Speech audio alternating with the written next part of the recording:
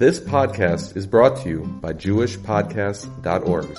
Start your very own podcast today at JewishPodcasts.org. There's a discussion amongst the contemporary poskim. It really dates back to an earlier discussion about whether or not in the yeshivas where they used to learn Maseches Moed Katan. Maseches Moed Katan discusses the halachos of Avelus.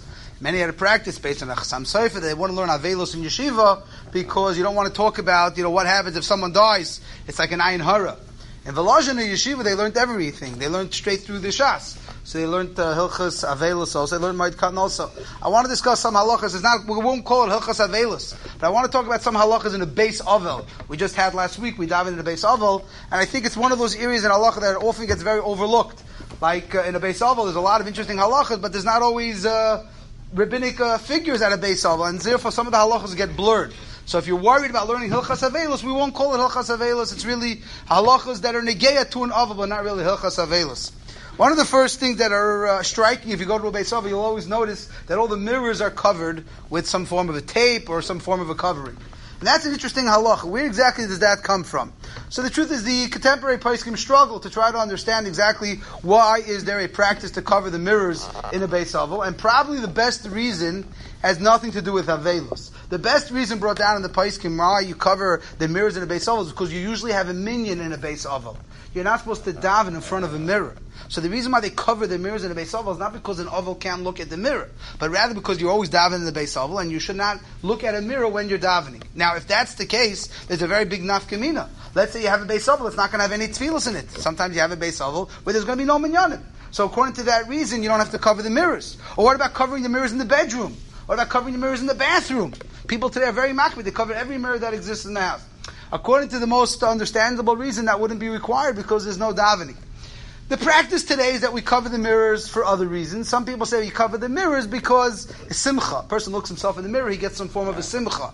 But the Bais can point out, if that's the case, you should also cover all the family pictures as well. And I would add, if you're going to daven in a Bais Avel, they should cover all the pictures in the place where you daven. You're not supposed to daven in front of pictures either. If you ever notice, in all our shuls, there's one thing missing from every shul. There's no Gedalim pictures in the shul. You ever wondered that? There's no Gedalim pictures hanging on the walls of the shul. Most shuls. Why not? Because we don't want to look at things during davening. Either it's a shayla of davening to them, or it stares your kavana. We don't want to have these. But in davening in the Bais Avel, it's such a beautiful thing. You look around the house, you get to look at all the kids and the grandkids, but that really should be covered up as well.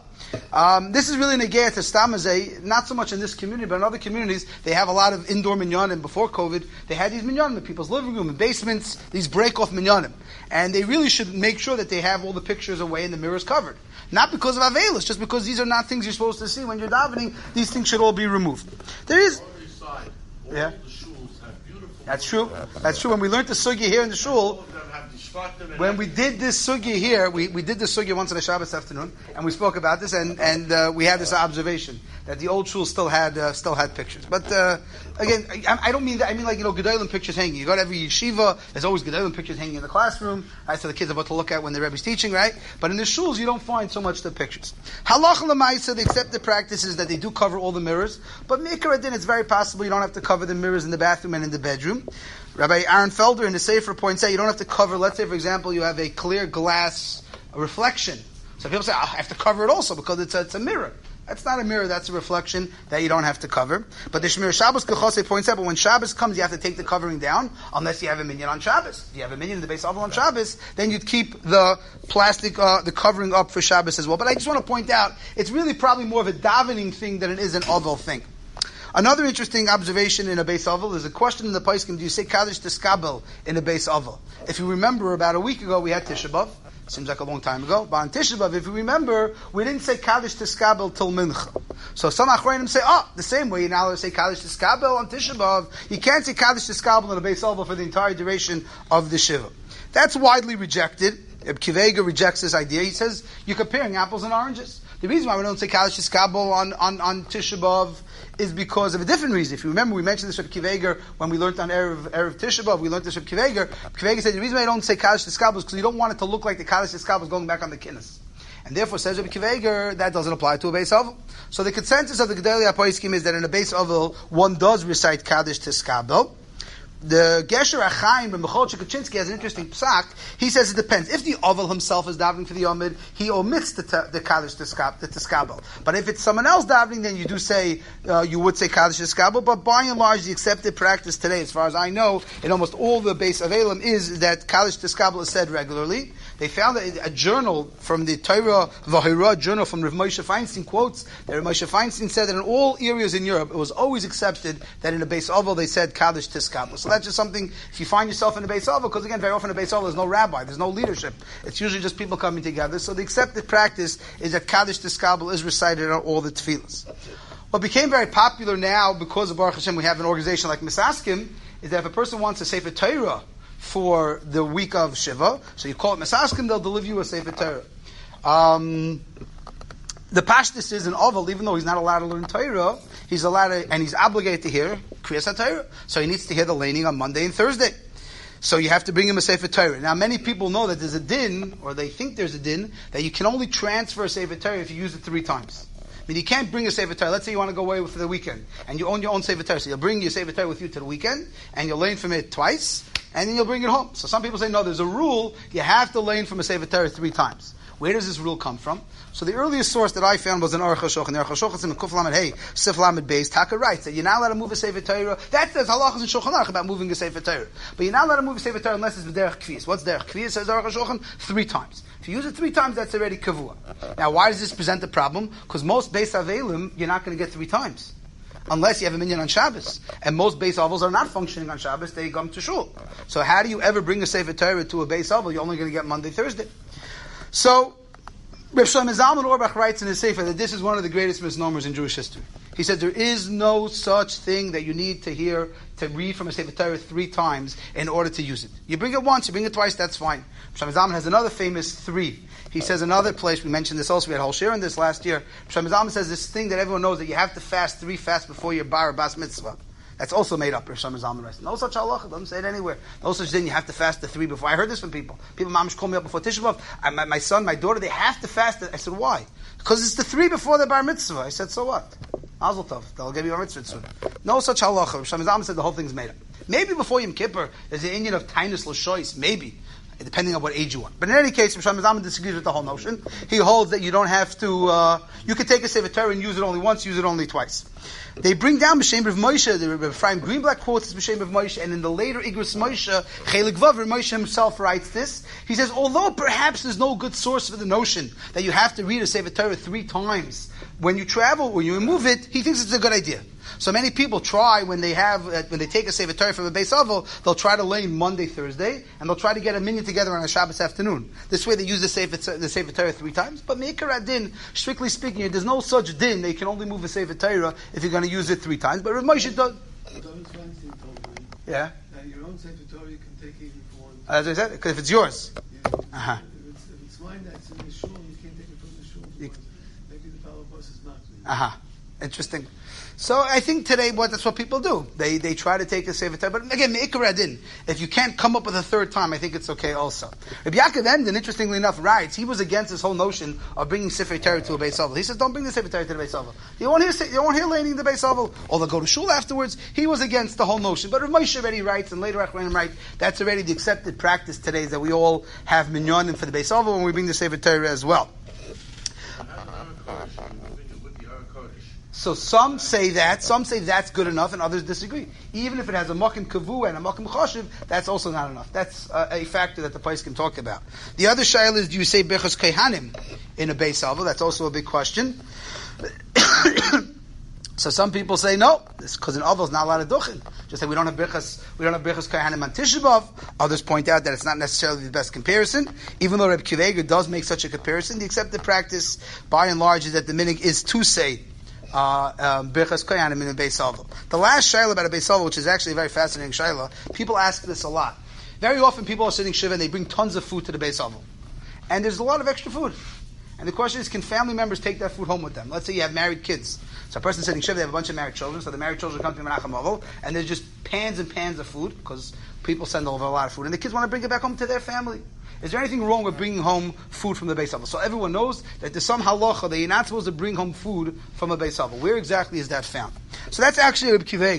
Kiva writes in Yeridei Shinayin Vav Siftal the following lashon: Noyagim shaloi likach davar katan v'gadol. There's a practice not to take anything big or small. Bais Avel kol meshech zayin yemei Avelos for the 7 days of Avelos. Why? Mishum ruach hatuma shesharisham, because there's a certain bad spirit. There's ruach hatuma in a Bais Avel, and all the food is tainted, and everything is tainted, not just the food. You can't borrow a book. You can't borrow a pair of shoes. You can't borrow a basketball. Everything in the Bais Avel is tainted. For 7 days, nothing comes out of the house of the Bais Avel. So writes Reb Kiva Eger. The Aruch HaShulchan Yeridei Shinayin Vav Yud Aleph also brings down such a halacha that nothing should ever come out of a Bais Avel for the 7 days. This is negated to a lot of things. Leftover food. You want to borrow a sefer. You want to borrow a book. You want to borrow a pillow. Whatever you want to take from the Bais Avel, all of that is off limits for the duration of the 7 days. The Even Yaakov, who is the same author of the Tzitz Eliezer Waldenberg, he wants to say, no, it depends. It's only the room where the mace died. Because why is there a ruach ra for shiva? It's because the mace died, and that death gives off a ruach ra. So he says, what happens if the person died in the hospital? Let's say the person died in his house, and he's sitting shiva in the children's house. So it says, then there's no problem. There's no ruach ra in the room because he never died in the room. So the Achronim want to break it down another step. What happens if he died in the living room? Can you take things out from the dining room? Or maybe say, no, it's one big house. You can't break up the house like that. But the Even Yaakov, the Tzitz Eliezer Taka holds halacha l'maisa. If the person did not die in the house where the shiva is taking place, you could take anything you want from the house without a problem. However, many people call from the Yosef Oimitz. We mentioned the Yosef Oimitz before. The Yosef Oimitz was one of the great Dayanim in Frankfurt in the end of the 17th century. He says this whole thing is made up. Lo hayav v'lo nivra. Not true. No such halacha. He thinks it's all based on a mistaken way of reading a certain halacha in Shulchan Aruch. Take and bring, no problems. The base, all you can do whatever you want. So Reb Shlomo Zalman acknowledges this Yosef Oimitz. Reb Shlomo Zalman makes the following pshat. Reb Shlomo Zalman says you can only not take out of the base oval things that are miyuchad for the oval, his things, but things which are for the general public. Reb Shlomo Zalman thinks in that case it would be permitted to take those things out of the base oval. But the real question is all this food. There's so much food in the base oval. So I found in the Sefer Oil Yaakov, written by Yaakov Skachlis, a native of this neighborhood. Now he lives in Eretz Yisrael. So he has a tshuva from Rabbi Olbaum. I'm sure you're all familiar with who that is. He has a tshuva from Rabbi Olbaum where he was asked this shayla. You go to a Beis Ovel and there's tons and tons of food. Is it all right to take the food out of the Beis Ovel and bring it to your house? So Rabbi Olbaum develops the idea that he wants to say, first of all, what we mentioned from the Yosef Oimitz, which Rav Avad Yosef also acknowledges in the Tshuva, that according to the Yosef Oimitz, this whole thing is not a shayla. Then on top of it, you also have the svara of the Tzitz Eliezer, that if the person didn't die in the house where the shiva is taking place, it's mutter. And then he throws in another curveball. He wants to taina. This is based on another simon in Shulchan Aruch about asering things of ruach ra. We know the Gemara says in Psachim that if you put food under your bed, this is renegade to camp. Everyone's going away for the summer. People go to camp, so you're not allowed to put food under your bed. Everyone knows the Gemara says in Psachim, brought down Shulchan Aruch, you're not supposed to put food on your bed because of ruach ra. But many Achronim say if I take your food and put it under the bed, it doesn't become affected because I can't affect the animal's food. I can only affect my food. So therefore, he wants to tighten it. So maybe the whole ruach ra is only a problem if it's not. It can't be someone else's food, only my food. So if I bring food to the Beis Ovel or I bring something else that's not particularly belonging to one person, they can't affect it with the ruach ra. And then he says a chiddush. Now, Olbaum writes that svarim are not a problem. Svarim are not subjected to ruach ra. Svarim, being that they're so holy, they can't get affected by ruach ra. So if you want to borrow a sefer from the Beis Ovel, that would be permitted. However, I saw quoted from Reb Steinman. Reb Steinman disagreed. Reb Steinman said svarim are also subjected to ruach ra. Don't borrow a sefer from a Beis Ovel. But then he quotes from Reb Shmuel Vazir. Reb Shmuel Vazir said, "Bal tashchis. What are you going to do with all this food? You have one person sitting shiva for a bunch of days, and they're getting tons and tons of food. You're going to throw it in the garbage? Chas v'shol." So therefore, he paskins that it would be completely mutter to take the food back home to your family and let them eat it outside the Beis Ovel. It's interesting. There's a practice, maybe amongst Chassidim. I'm not familiar with this practice. That at the shiva house after shachos they make a l'chaim and they eat. They make a l'chaim, a shtickle party. Okay, so there's some achreim say, "What's going on over here? I thought we're not supposed to take things out of the Beis Ovel." So they say, "No, you're not taking it out of the Beis Ovel. You're eating in the Beis Ovel. You're eating with the ovel. That's permitted." They call it b'shem Rebbe Elyashiv. Rebbe Elyashiv thought not like that. Rebbe Elyashiv thought that you're not allowed to eat in the Beis Ovel. So I guess it's very negative. Let's say a parent is sitting shiva and the married kids want to come and join their parents for lunch. According to Rebbe Elyashiv, that's not correct. But the more accepted practice is that if there's a tzairich, if there's a good reason, something like food or something that's not specific to the oval, there's definitely room to be make, or a shayla of bal tashchis, there's definitely room to be make. But they quote the stipler. The stipler, when he used to go pay a shiva call, he used to leave his walking stick outside. So they said favos. So he said, because I don't want to bring it into the Beis Ovel, because then I can't take it out. Once I bring the Bais Avel, it's stuck. I bring things out of the Bais Avel. So everyone tries to figure out what's he talking about. The walking stick. What does that have to do with the Avel? Why is that subjected to the rules? But by and large, I think many Achronim contemporary poskim hold if there's a lot of food in the Bais Avel that wouldn't be permitted to be taken out of the Bais Avel, it would be permitted to be eaten in other people's individual home. Okay.